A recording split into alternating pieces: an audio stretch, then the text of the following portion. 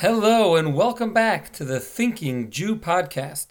In today's episode, we discuss the case of Brittany Maynard, who in 2014, after being diagnosed with terminal cancer, moved to Oregon, which at that time was one of only 4 states that legalized physician-assisted suicide. Nowadays, there's actually 10 states as well as Washington, D.C. In the beginning of November 2014, she ended her life under her own terms.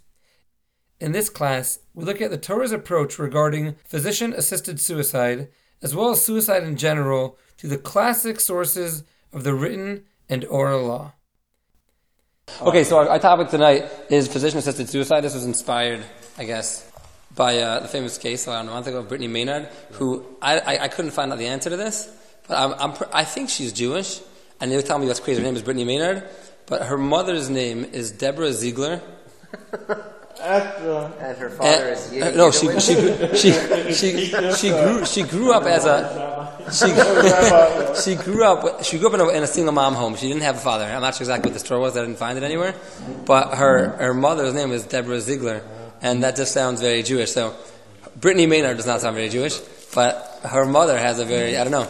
I couldn't find it online. I kept trying to Google it. I found one blog that suggested a hypothesis of her being Jewish as well, but it meant literally nothing.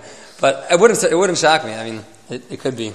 I couldn't do any more research on that. But whether or not it was, I guess that just makes the question even more real to us in terms of the halachic ramifications of it. In terms of, is there any, what's the Jewish opinion, I guess, on assisting suicide? Well, let's start with the beginning. Suicide in the first place. Is there ever a situation where one is allowed to kill themselves? Right? We obviously know, we've learned in the past, the verse says, "V'chai b'hem," and you shall live by them. The main thing is the Torah wants us to live, right?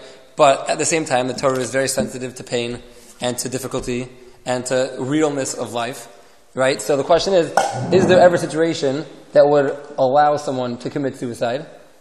And if that situation is, if there's no situation, or whenever the answer to the question is no, what would be the legal status of someone who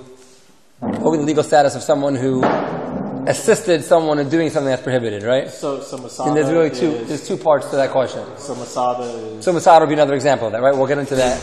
We'll get into that as a because they committed. Okay. Right. That'll all come back out into this, right? So that's really the two parts of the question, right? Definitely the default view is, despite the fact that Torah is sensitive to the pain, you're never allowed to kill yourself. It's actually a great quote that Rav Shimshon Raphael Hirsch said, who was a famous German leader of the Jews.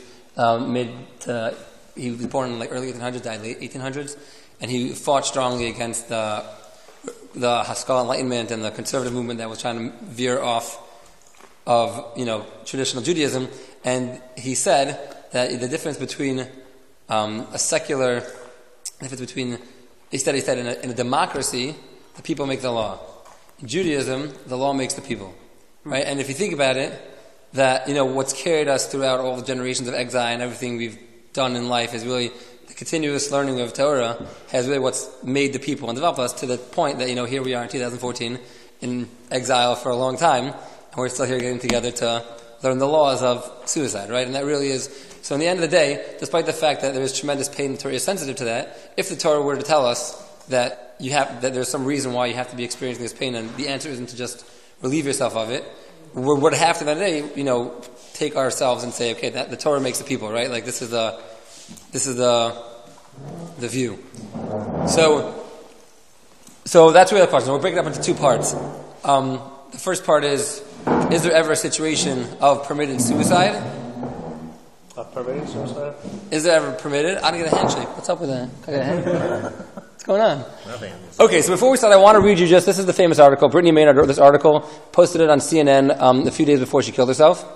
Let's read a few lines from it to start off. Brittany Maynard killed herself from she had what was it called again? I forgot the name of it. A GBM, a glioblastoma. Right, exactly. And she moved from California to Oregon, one of the 4 states that legalized physician-assisted suicide. She's 29. And she says like this in the article: in April, I learned that not only had my tumor come back, but it was more aggressive. Doctors gave me a prognosis of 6 months to live. Because my tumor is so large, doctors prescribed full brain radiation. I read about the side effects. The hair on my scalp would have been singed off. My scalp would be left covered with first-degree burns. My quality of life as I knew it would be gone. Not true. We're just telling you what she said. After months of research, my family and I reached a heartbreaking conclusion. There's no treatment that would save my life. and the recommended treatment would have destroyed the time I had left. Skip a little bit. I quickly decided that death with dignity was the best option for me and my family. We had to uproot from California to Oregon, because Oregon is one of only 5 states, which I believe is 4 states, where death with dignity is authorized. I've had the medication for weeks. I am not suicidal. If I were, I would have consumed that medication long ago. I do not want to die, but I am dying, and I would like to die on my own terms. I would not tell anyone else, and here's the main paragraph, I would not tell anyone else that he or she should choose death with dignity. My question is, who has the right to tell me that I don't deserve this choice? That I deserve to suffer for weeks or months in tremendous amounts of physical and emotional pain? Why should anyone have the right to make that choice for me? Right? And this was her for her big social media outburst, and she publicized her death and before she killed herself. That was her question, right? So the question is, to put it back into our terms, 2 parts. Is suicide ever permitted under any circumstances? Sure, for Arabs. We'll get there, right? Jihad is a very Jewish concept. And is it, and if it's not permitted, if it's prohibited, what's the status of someone assisting a prohibited action? And we'll get into this through various stories that we'll find in the prophets and the Gemara, and we'll go through a bunch of stories, historical analysis. So I guess the first point to start is, before we understand the concept of taking away life, going towards death to relieve yourself of pain, is to first properly gain what is life. Right? To understand the concept of getting rid of it, we have to understand what life is. So there's a Gemara, Talmud states in Eruvin 13b, an ancient dispute between the famous house of Hillel and the house of Shammai. And they had the following dispute. Is it better that man was created, or better for man have to not been created? They came up with the idea that it was better not to be created. So there it goes. Yeah, they disputed this for many years. In the end, the Gemara says they counted up the opinions, and they determined it's better for man to have never been created. However, now that we're here, you should look into your actions and improve yourself as much as you can. That was their conclusion. And the Gemara provides no direct explanation as to why it was better for man to have not been created. The explanation that most common simple explanation is that life is the fusion of body and soul, right? It's the fusion of the spiritual and the physical. And we enter into this world for a purpose. God wants us here, which is why He places us here. As Jews, we believe in God. We believe there's a purpose to life. And He puts us here and connects the soul and the body for a reason. Now, this world, in a spiritual sense, is a dangerous place to be. You're surrounded by temptation and desires, and you don't see God, and it's inherently a dangerous place.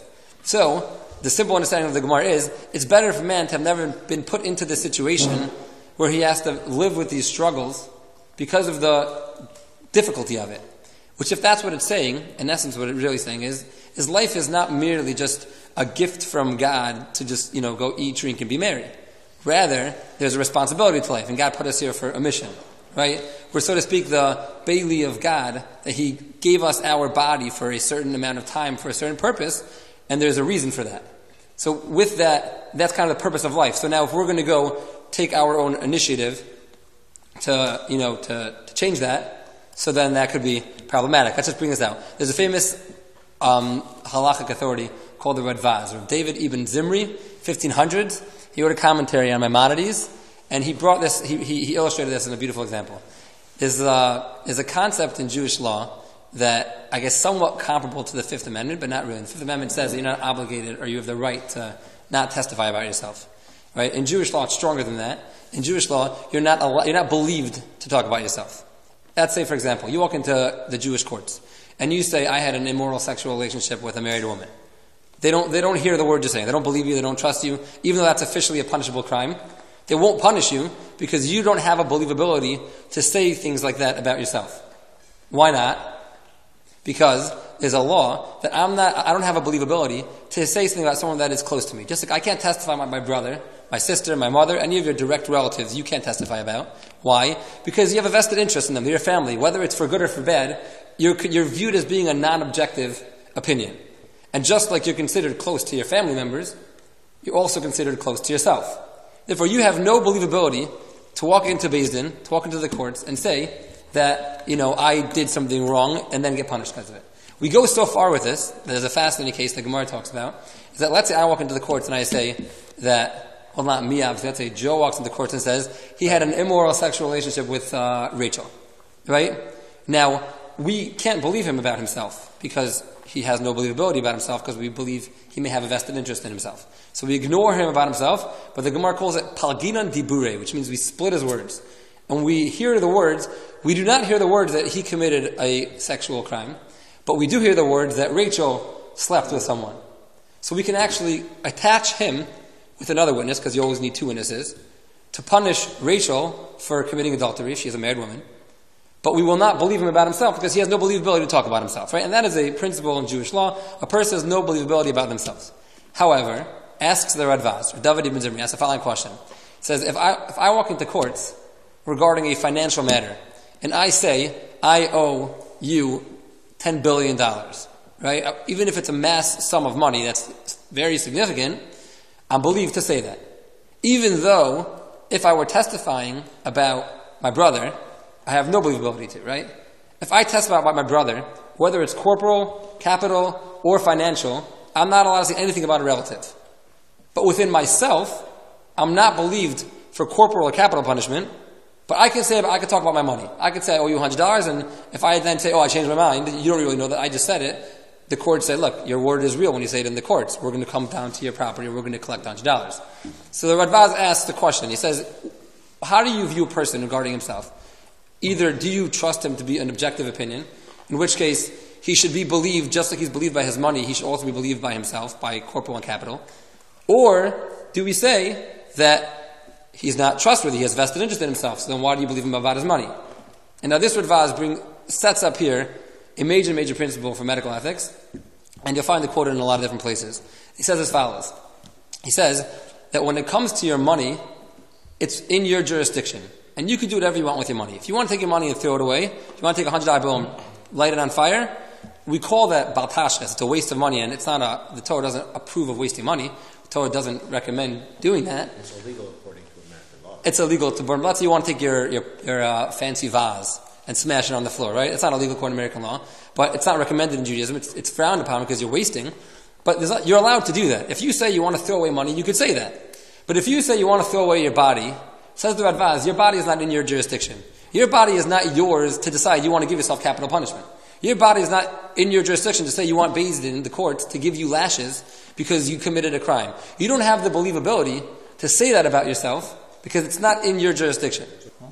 That's the starting point. That's the starting point of the principle. We find this principle, again, probably the most famous medical piece of Talmud. What's the most famous medical piece of Talmud? The famous story of the tragic death of Chanina ben Chadian. Right, the 10 martyrs.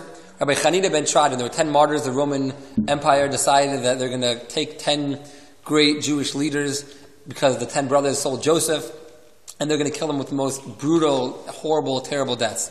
And one of these 10 martyrs was Rabbi Chanina ben Chadian. The story is brought in the Gemara of Avodah Zarah, 18a, and 18b, sorry. And in the story says they captured him while saying a Torah discourse.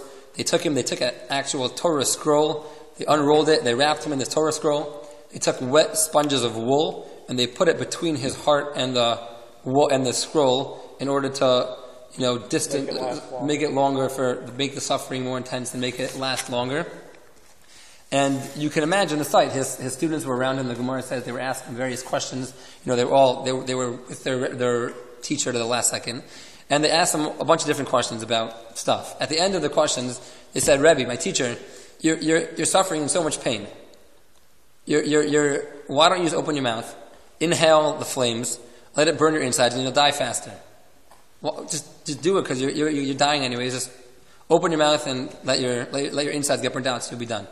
And he said probably the most famous Jewish medical ethic line quoted, said, it's better that the one who gave me my life should take my life and I shouldn't kill myself.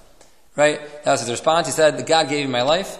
I would like to let God choose when my life will leave, and I don't want to put my opinion in there and add that into the middle and choose when my life's going to be taken. And Rabbi Feinstein and a lot of others bring this as an additional source. However, not everybody is that strong that they can do that. Right. That's nice in theory. Right. So we're going to get this in a second. We're going to come to the story of... apply to the general population. So there's two ways. There's a minority view that understands the story that that's not the law, but rather that was an act of extreme piousness. The general accepted rule is that is the law. That's the most people understand, that you don't have a right, even if you're in pain, to take your life.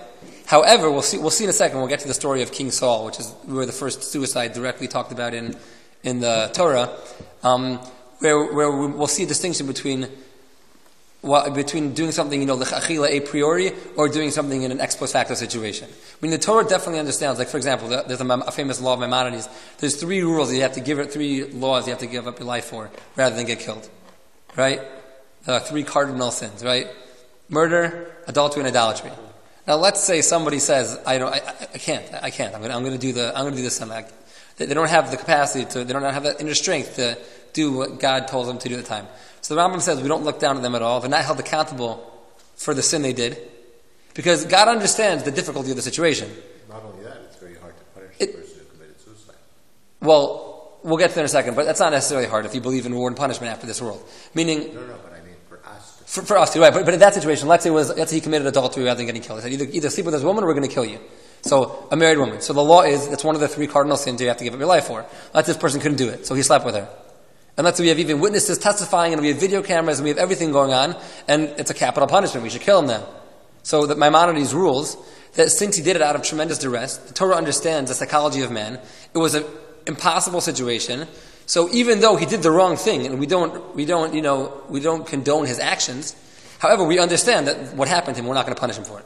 Right? So even within suicide, it's the same type of thing. The fact that we'd understand how people would do that doesn't necessarily mean that it's the a priori appropriate greatest thing to do, but we respect that they did it. There's a difference in that. Well, another example of that is Masada, right? Right. That'll be another thing that'll become.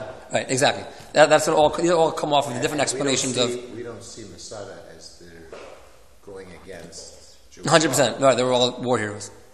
They were seen very positively. Right. Yeah. Well, we're going to find these stories. We kind of have to figure out. So if that was positive, so maybe Brittany Maynard was also going to die, and she was going to suffer through a lot of difficult migraines and seizures and different things that happen with this type of disease. So maybe she was also a war hero because she suffered. She avoided that punishment. So we have to figure out where to draw the line. So right now, what I'm building up is that definitely the default position and the general background position is that the Torah says, "Let God, who gave you your life and gave you your body as a guardian, be the one who takes it." Now we'll have to see all these situations. Well, what we find people do it. So how does that work out? We're going to have to figure that out now. The problem with her is, just by her very speech, she's defying Jewish law. I'm going to lose my hair. It is going to be sensual. There's no 100% proof of that. And even if you lose your hair, people can live without hair. Right. Yeah. Well, she was straight up saying that it's not worth me living my life. I don't have the same quality of life that I have right now. That was really her. I don't have right now. Not that that's true everybody can say that. A lot of people. That's part of the. I wasn't planning on getting into this tonight, but in terms of the slippery slope logic that all the non-Jewish secularists talk about, that's the scary part of that. Right. That's 100% true. So the question really is, what's the source of this law? Do we have a basis? Where in the Torah does it talk about this? We have a story from. Can I just ask a Please. quick question? So somebody who commits suicide, burying them in a Jewish Oh, cemetery. so right. So we're going to come up to all these things. Okay. If we, I'm telling we'll get everywhere here. Okay. I'm going to cover all these things. So here, I just printed out. We have enough here. This is just a verse in Bereshith. Small crowd, so we can go through it together. This is the source of suicide, of the prohibition of suicide in the Torah. It's chapter 9, verse 5 in Genesis. And we'll just read the English together. And you'll point out to me there's a lot of extraneous words in this verse, and each word we derive different things from. The verse is, now, the background of this verse is that Noah and his family were all just coming off the ark, and before Noah there was a prohibition to kill animals to eat it. Right? Noah was not allowed to slaughter animals and eat them. Not Noah, but Adam and all those until Noah were not allowed to kill animals to eat them. God, when Noah came off the ark, allowed him now for the first time, which you see in where is it? It's right over here, one of these verses also, that in verse 3, every moving thing that liveth shall be for food for you. Right? That was the novelty. God now allowed him for the first time to slaughter animals and eat them. And God now puts a restriction on this in verse 5. He said, I'm allowing you now to kill things. For the first time, I'm giving you permission to take another living being and destroy that life for your own self. Be careful. Verse 5, and surely your blood, meaning human blood, of your lives will I require. I'm going to demand for you if you kill a human. Don't think because I'm allowing you to kill animals, you can now go kill humans. At the hand of every beast will I require it, and at the hand of man, even at the hand of every man's brother will I require the life of man. And there's a lot of verboseness in this verse. And we see clearly, though, the context is God is saying, even though I'm allowing you to kill animals, you are not allowed to kill man. Now, with all these extra words in the verse, the rabbis teach us different things from them. Right? So already in the first words of the verse, and surely your blood of your lives will I require, we already know it's forbidden to kill people. Right? You cannot kill another person. Now, says the Gemara, when the verse says 2 lines afterwards, and at the hand of man. What do you mean at the hand of man? That's referring to man killing man. We already said, if man kills man, that's prohibited. What's this and at the hand of man? Says the rabbis, that's referring to suicide. Not only killing another person, even killing yourself. And since this verse is being told to Noah, this is brought down as one of the 7 Noahide laws. It's forbidden for a non-Jew in Jewish law, it's included in murder of the 7 Noahide laws, is for a non-Jew to commit suicide. Which in terms of assisting a suicide, assume that it's a prohibited action again, it would be equally prohibited to assist a suicide of a non-Jew, if it's forbidden for them, as it would be to assist a Jew who it's forbidden to. There'd be no difference in that. Because this verse is given to Noah here. And then the next part says, what does it mean when the verse goes on and says, and even at the hand of every man's brother? What's the addition of even at the hand of every man's brother? So there's sisters, it's okay. And parents. Right. So what does it mean? So there's a great rabbi called Rabbi Yaakov Tzvi Mecklenburg, and he said, what does it mean that every man's brother? He says this is referring to this. He lived, I think, like 200-300 years ago. So this is referring to killing someone like your brother. Why would you kill your brother? You love your brother. He said killing somebody because they're suffering in pain, and you view their killing them as basically a mercy killing, as a euthanasia. So even in a situation where you're killing him like a brother, even in that situation, says the verse, will I require the life of man, right? Meaning the Torah here is explicitly saying, according to him, that even if you're doing this as a favor to the person because he wants you to, because he views it as a positive action for him because he's in pain, God is telling you you're not supposed to kill people. Murder is forbidden. That's what he learned this verse. This is really the source of suicide in the Torah. I find a really also interesting thing. There's a famous Mishnah in Kiddushin 82a. Assume all the doctors know. There's a famous Mishnah that says that the best of doctors go to hell. You know this Mishnah? But so the question is, the obvious question is, The last time we were the obvious question is, there were great Jewish doctors that were at Maimonides, right? Maimonides was a great doctor. He was Sfardi, of course. There's been a lot of great. So the question is, what does the Mishnah mean when it says that if you, finding God's will.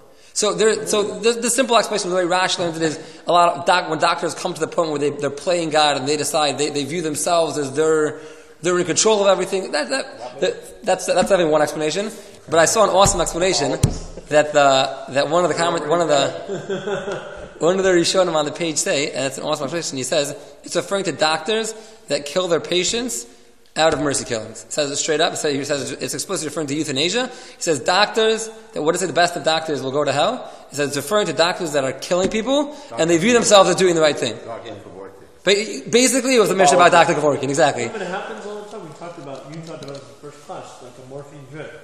Right. So there was a lot of that was Timothy Quill, right? There was a famous case of right after Dr. Kevorkian. You're allowed to give the patient a morphine drip. So we're going to get to morphine in a second. Also, the difference between treating pain and killing someone. You're allowed to take a lethal risk in treating pain. In Judaism, we'll get there shortly. But it has to be a lethal risk, not a lethal injection. Meaning, if you're going to definitively kill him with that injection, you're not allowed to. It's only But if you tell the patient, But how do you define that? if you give them the morphine pain drip, and you can tell the patient, listen, if you speed this up this way. Okay, we have to talk about this afterwards. We're going to get into this because I've been doing a lot of research the past 3-4 weeks on this topic, and I wanted to speak to you about that. But let's go through this. We'll build it out. We'll get there shortly. Oh, thanks so much.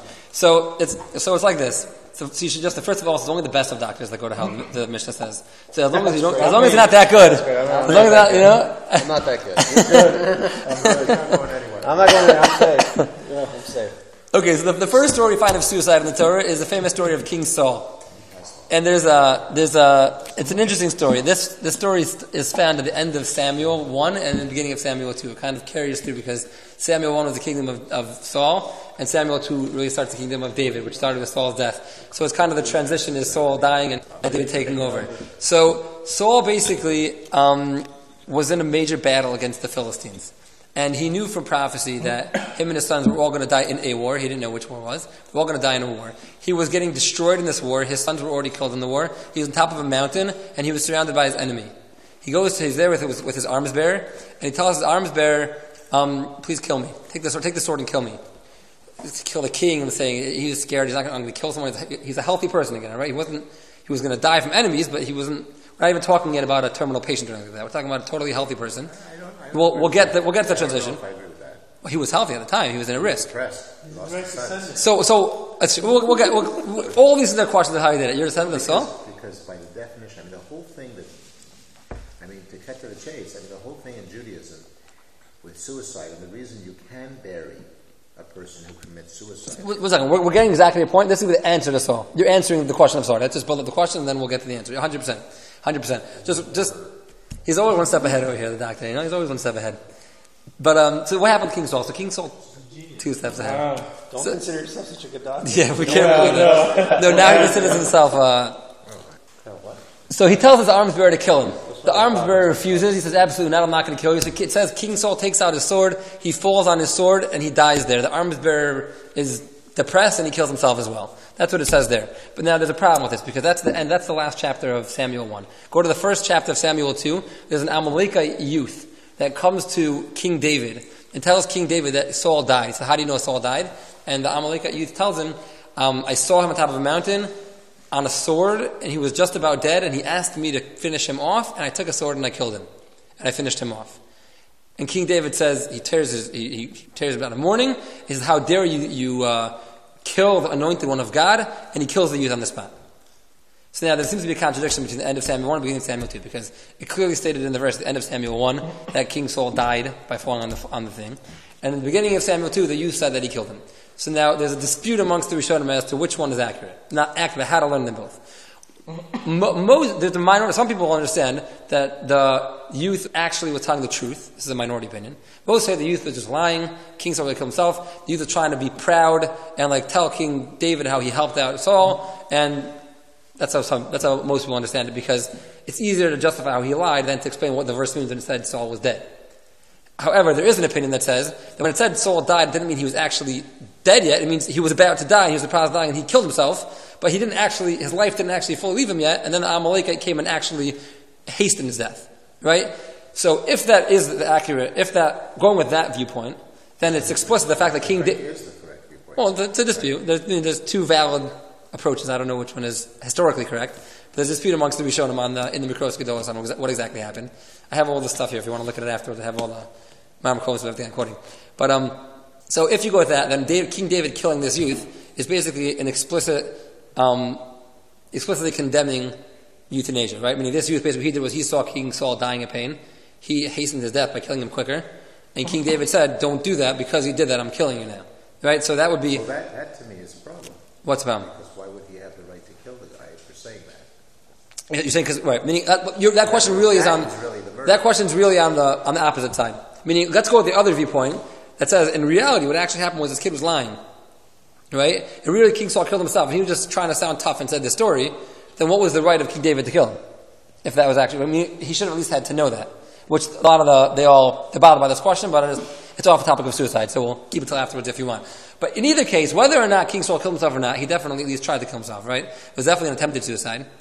Whether he finished himself off himself or the Amalekite youth finished him off, this is definitely the first incident of an attempted, although not totally by himself, suicide. Suicide is not the same thing as committing suicide. Yeah, but the question is, if we're going to assume King Saul was correct in doing so that means In doing what? in killing himself. Even if he attempted suicide, he obviously viewed that the appropriate legal thing to do would be to commit suicide. I don't think the two can be seen as equivalent. Why not?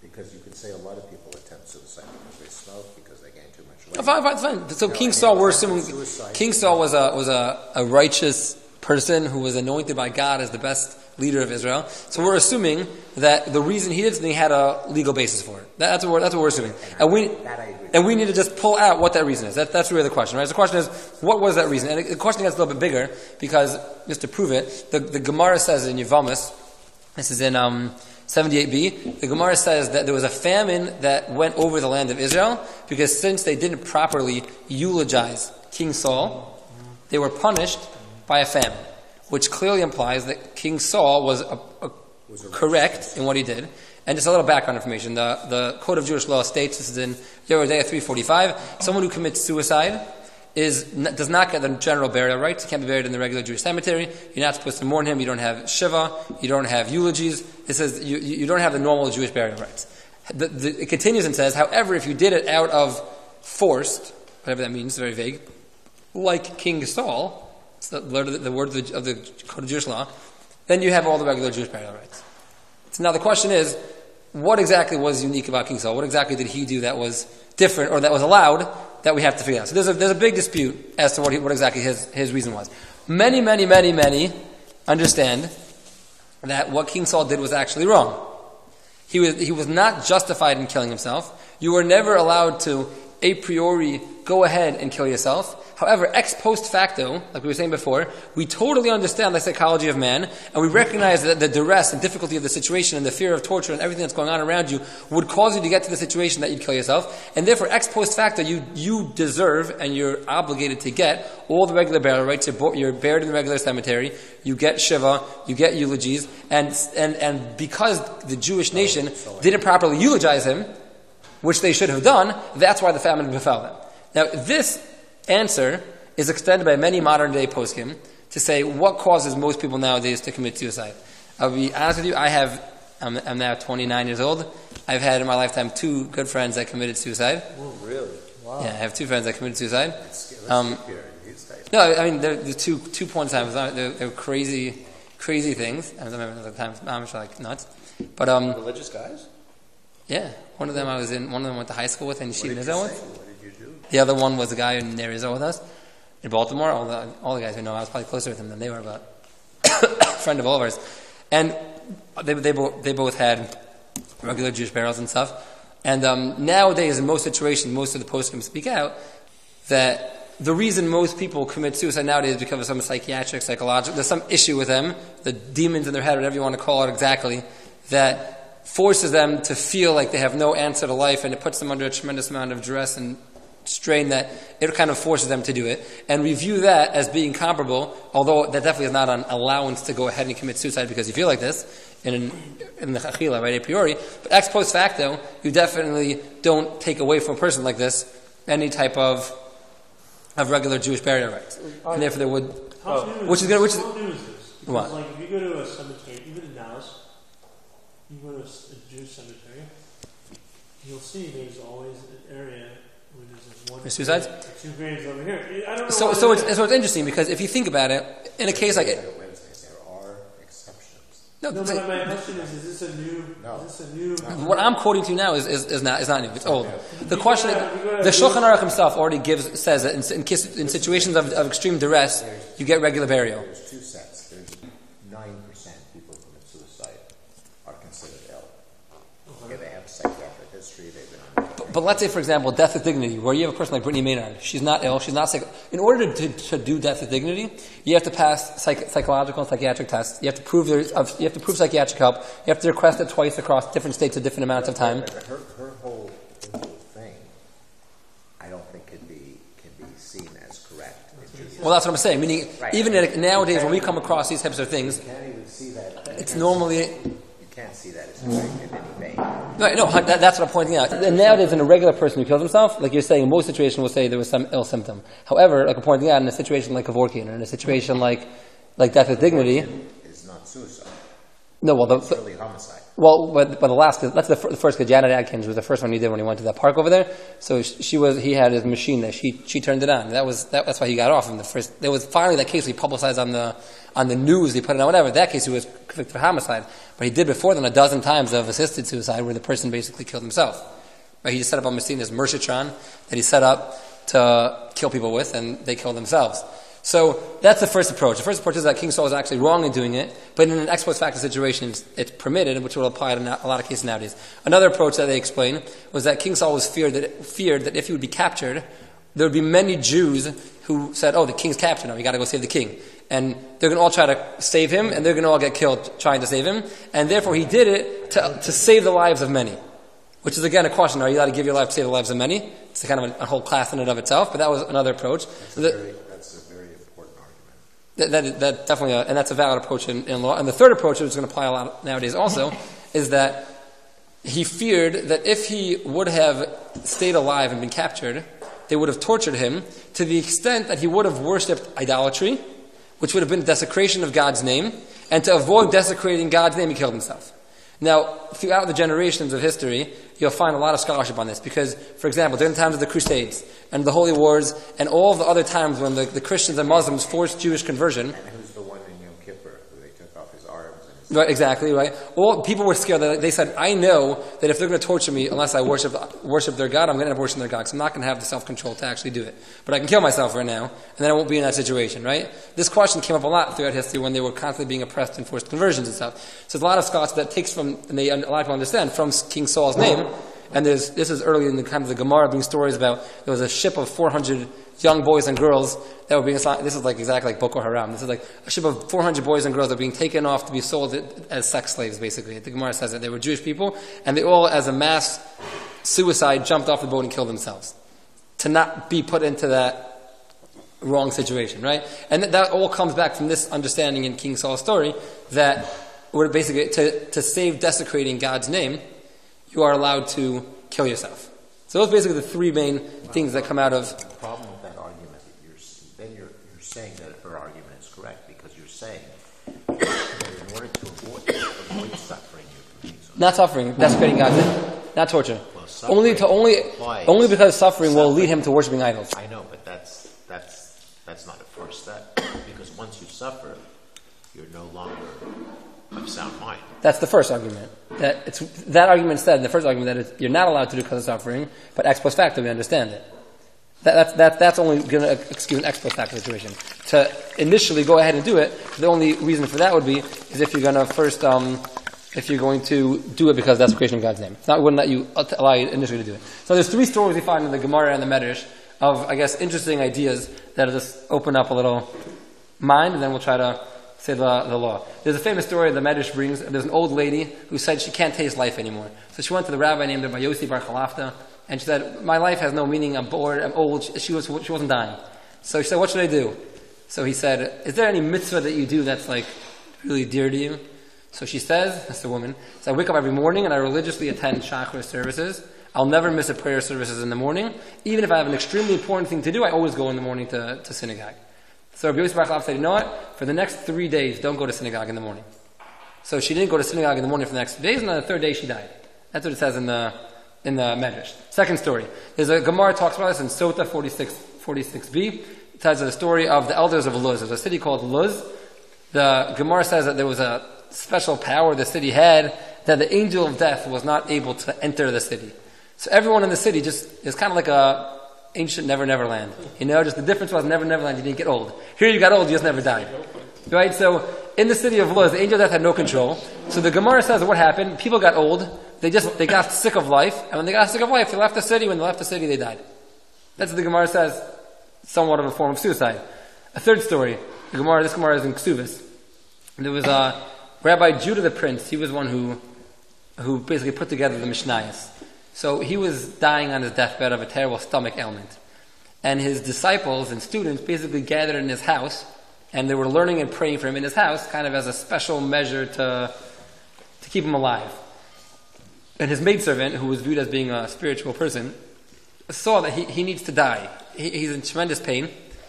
He shouldn't be alive anymore. And she realized the only reason he's alive is because he has this like spiritual respirator there that was like all of his students kind of learning and praying for him, that like his soul couldn't leave him because they were all there. So she says a prayer that let the heavens overtake the lower people, let the higher people take away the lower people, that he should be able to die.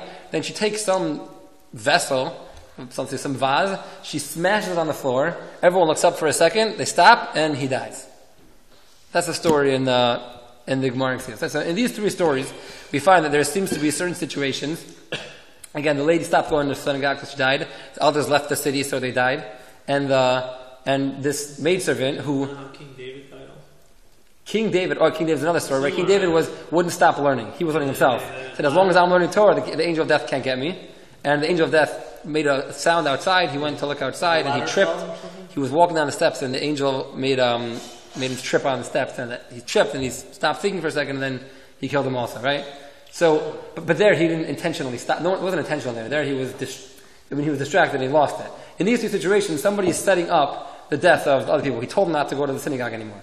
So these are the three situations people seem to bring approval. We see that in certain situations it seems to be that you're allowed to. But the rabbis all explain these situations as being unique because in these three situations there was some type of metaphysical impediment that didn't allow them to die. Either there was some unique spiritual power to Luz that the others has never died, or she had a special merit of praying that didn't allow her to die, or his students learning that didn't let him to die. But all the rabbis told them in these situations was put yourself back into a natural state, and once you're in a natural state, you'll die from being in the natural state. Meaning, we don't find in these stories, which you find this happens in a lot of the stories you come across in the Gemara. The reason, when they told them when they allowed them to die, they just allowed them to go back to a natural life. And once they entered into natural life, they lost this merit and this special reason why they're allowed to be alive. They therefore naturally then died. So that wouldn't necessarily be comparable to going ahead and taking life.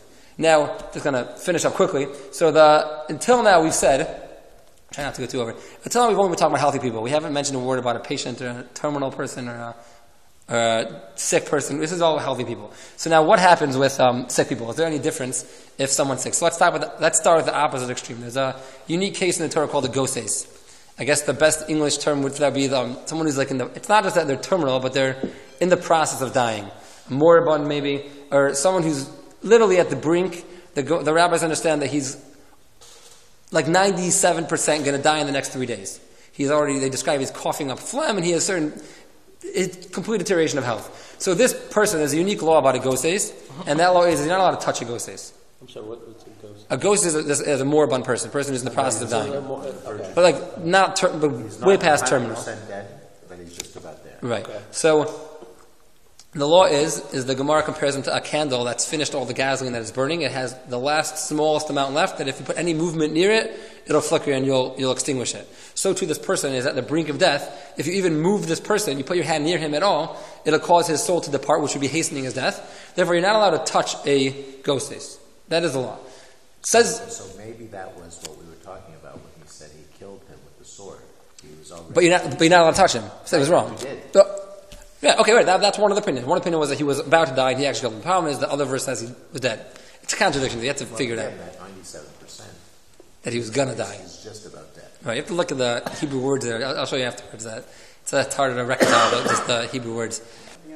So the Ramah makes a major leniency here, though. The Ramah, Code of Jewish Law, says like this. He says, although you're not allowed to hasten the death of a moribund person, you're allowed to remove an impediment of his dying. Right? You're not allowed to actively hasten his death, but you're allowed to remove something that's impeding his death. What's his example? His example is quoting from a book called the Sefer Chassidim. It says, there's a person dying and his soul's trying to leave his body, and there's a person chopping wood outside his building. And this person, the chopping noise, for some reason, doesn't allow the soul to leave the body. I don't have no scientific explanation of this. So you're supposed to go to this guy and tell him, stop chopping the wood in order to allow the death to occur. Right? Another example the Ramah says is if a person has this, I'm just telling you his cases, I'm not giving you any explanation for it. If a person has salt on his tongue, and by having salt on his tongue that does not allow his soul to leave his body, you should take the salt from his tongue, thereby allowing his soul to leave his body, right? And the Ramah says in that same piece, says, you're not allowed to actively go ahead and kill him. This is not actively killing him. This is removing an impediment to his death. Right? So now, this requires, you have to figure out exactly what does it mean. This is important, though. I mean, these are Like a important feeding tube and stuff like So there are certain rabbis, this is a minority opinion, but there are certain rabbis who say if you have a person who is basically dead, he's only artificially being kept alive by a respirator. So that respirator, in a certain sense, is just an impediment to his death. The guy would be dead right now. I'm not talking about a guy who would suffer and a guy who's being artificially preserved right now. Right? So that's considered impeding his death. Now, many disagree with that, but there is an opinion based on this that would be considered an impediment to his death. Now, that's talking about a person who is dying. But let's say a person like Brittany Maynard, right? Let's say a person like Brittany Maynard, who is terminal, right? She had a life expectancy of 6 months. She's not dying. She has a decent amount of life ahead of her, but she's terminal, which in Jewish law would be considered. I would call a few months a decent amount. I mean, she's not in the process of death. Okay. She's not that. She has life left. She's not dying, not an act of dying. So a terminal patient in Jewish law is generally considered assumed through appropriate doctor decision to live less than 12 months. that's considered terminal. There's a differentiation between a chaye shah, it's called in the Gemara, a temporary life, which is less than 12 months, and a chaye olam, a permanent life. Obviously, all life is terminal, but permanent life, which means you last more than a year. So in terms of terminal patients, are we allowed to now apply this law, which we discovered, of removing an impediment to death, even by a terminal patient? Or is that law only found by a ghost, who's literally on the brink of death and dying, we can allow the death to happen quicker? So this is a huge debate, which you could research. I can give you like thousands of articles on Jewish articles on the topic. I'm just going to present to you one view of Rabbi Moshe Feinstein, which is definitely a well-accepted view. Again, probably different people you'll ask to tell you different things. Rabbi Moshe Feinstein basically said that there's 3 conditions which will allow you to not treat, and in certain situations obligate you to not treat, not just allow you to not treat, obligate you to not treat a terminal patient, thereby allowing them to die. And what are his three rules? His 3 rules are, first of all, they have to be terminal, which I say is obvious, but that's an example. The first case of Dr. Kevorkian was this woman by the name of Janet Hopkins. She just discovered she came down with Alzheimer's. She had a life expectancy of 10 years. That's a long time. That's a nice amount of life. And she knew that the 10 years she's going to start forgetting and this, and she couldn't play tennis with the son anymore. She was getting so scared of the future that she killed herself literally 10 years before doctors thought she would die. So that's not a terminal patient in Jewish law, right? Even though, granted, And that's true suicide. that's suicide. I mean, right. So in that situation, that is absolutely will never be allowed for anyone to even not treat a patient like that. You're obligated to treat a patient and extend their life no matter what the situation is. That's rule number 1. Rule number 2 is the patient is suffering, and the suffering is uncontrollable. It's not just a little bit of pain, it's uncontrollable pain. And now let's just explain this for a second, just to get back to what Dr. Zeus was saying before. In Judaism, pain is very real. The Torah is very concerned with the quality of life, and there should really never be a situation of uncontrollable pain. And let's say, for example, this is what I was told, this is from what I've read and I've heard. You can tell me if medical school taught you differently. That in terms of when you're making a decision in, let's say, giving morphine to a patient who's in a lot of pain. Now, everyone knows morphine can cause respiratory failure if you give too much. So now, if you give too much, you can kill the person. If you give too little, then you're not going to be properly treating the pain. So there's a certain threshold that obviously requires an expert in the field to know how to properly give it. But if you have a certain room of error, is it our job to make sure that the patient has no pain, even though it requires a lethal risk because it'll be slightly more? Or is our job to make sure we don't kill the patient, even if it will then result in the patient having somewhat more pain? So, from what I've read and seen, is the general teaching in medical school, at least of palliative care, is that you should err on the side of life. And that you should, and therefore, you should not take any risk to life, and you should always lower the amount of morphine to ensure that the person stays alive. Well, you said palliative care is the other one. Because remember we went to the lecture. Yeah. What about that? The lecture was very much the opposite. Yeah. Pain, Because that was the. Pain is what the patient says. There are definitely people that say that. I agree. I'm just saying. What were they? Well, I don't know if you guys took this out. What do they teach in medical school? From my medical More school. morphine. Yeah. From my Even medical, film, that was a famous case, a famous article in the New England Journal of Medicine of Timothy Quill. It's like right after what's he talks about this patient who was going to die, and then what was the story there exactly? That he decided to basically overdosed on morphine after they. It was different than Kevorkian because it was a patient he'd been dealing with for 3-4 years, and she agreed that life got too hard and he killed her. Wait, let me just interrupt. If a person is at the end of life, and there's a transition from the care that they're able to give. So let's say they're on a ventilator. Let's say they're or they're very sick. There is a certain process that goes into place to hasten death. There's a morphine drip. There's hospice. There's a lot of things that happen once you go into that 100%. Withdrawal of care. Right. So it does speed it up. So wait, that's the thing. You're definitely. You're never allowed to actively do something that will kill a patient, right? Which means you can never give a morphine drip that you know this drip will kill the patient. Exactly. Right. You can never do that, but you cannot treat him. Oh no! Well, you cannot treat a patient. If a patient is dying of cancer, you're not obligated to put him through chemotherapy because maybe it'll prolong his life 2 months or even a month. If that chemotherapy will produce a tremendously painful life that will not be treatable. Right? What you have to understand also in major reform is if they're still in a sound state of mind, like when they elect to do chemotherapy or not, then you're going to have a consent issue. That's different. We're talking when you reach the point where they can't. where they can't. What I learned in med school, I mean, I don't treat patients now. But what they really hammered to us in that Lucky school guy. is that I know is that especially for my generation that came out, they said that it was a mistake that people did not treat pain more aggressively in the earlier days, especially for cancer. So they said for us to more aggressively treat pain. In Jewish law, the law is that this is, I think, from my understanding, all posts come out, could be that people argue, we're supposed to err on the side of pain. We treat the pain even if it comes with a lethal risk. And now let's just understand that for a second. Everyone agrees. You're supposed to err on the side of saving the life. No. We'll get there in a second. You're supposed to err. We're not talking about saving life. You're never allowed to kill a patient. Well, let's just clarify this. Let's break it down for 1 second. If you have a risky surgery, let's say, that if this surgery is successful, you have a chance of extending life 5 years, right? But the person right now has life expectancy of 6 months, and the surgeon might kill him on the table.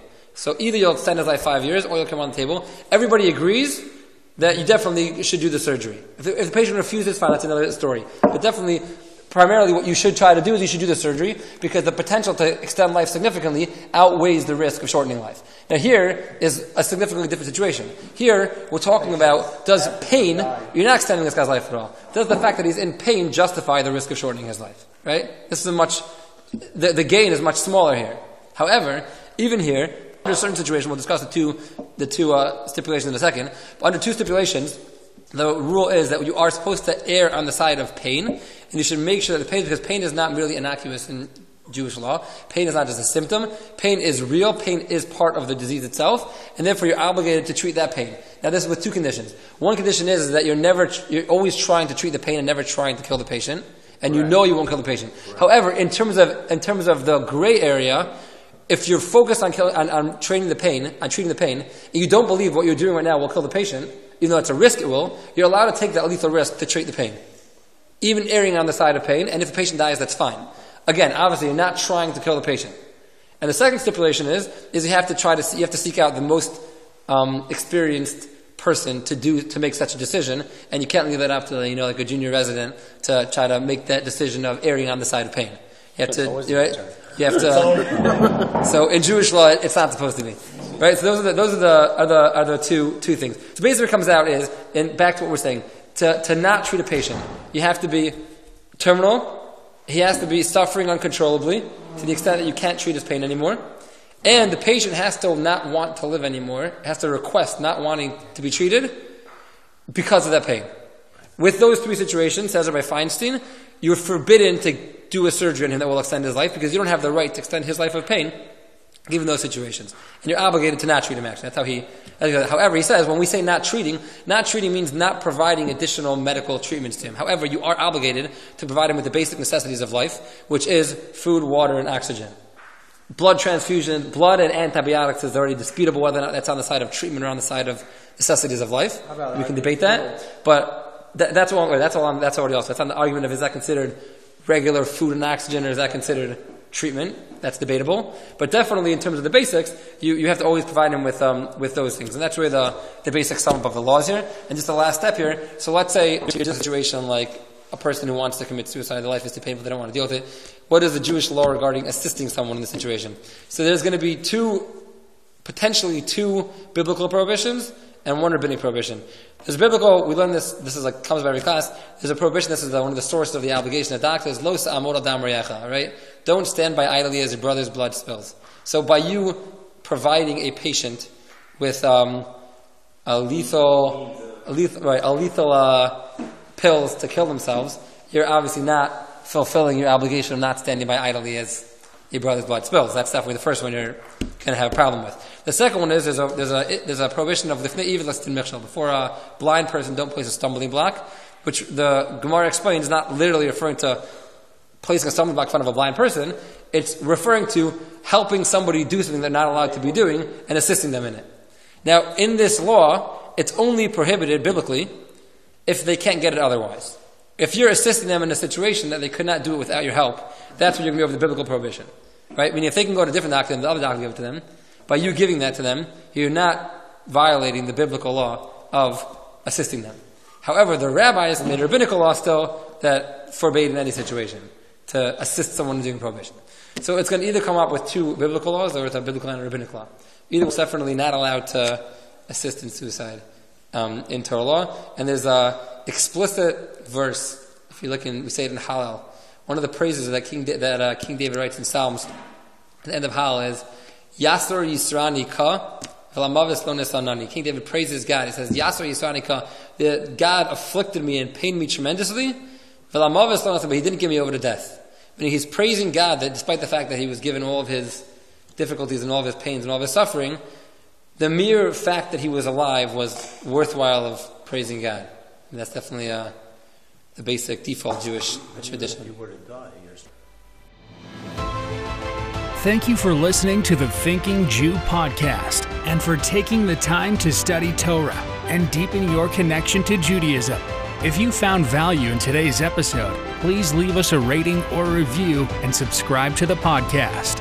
If you have any questions, comments, or topic requests for Rabbi Moshe, please email thethinkingjewpodcast@gmail.com or visit thethinkingjew.com.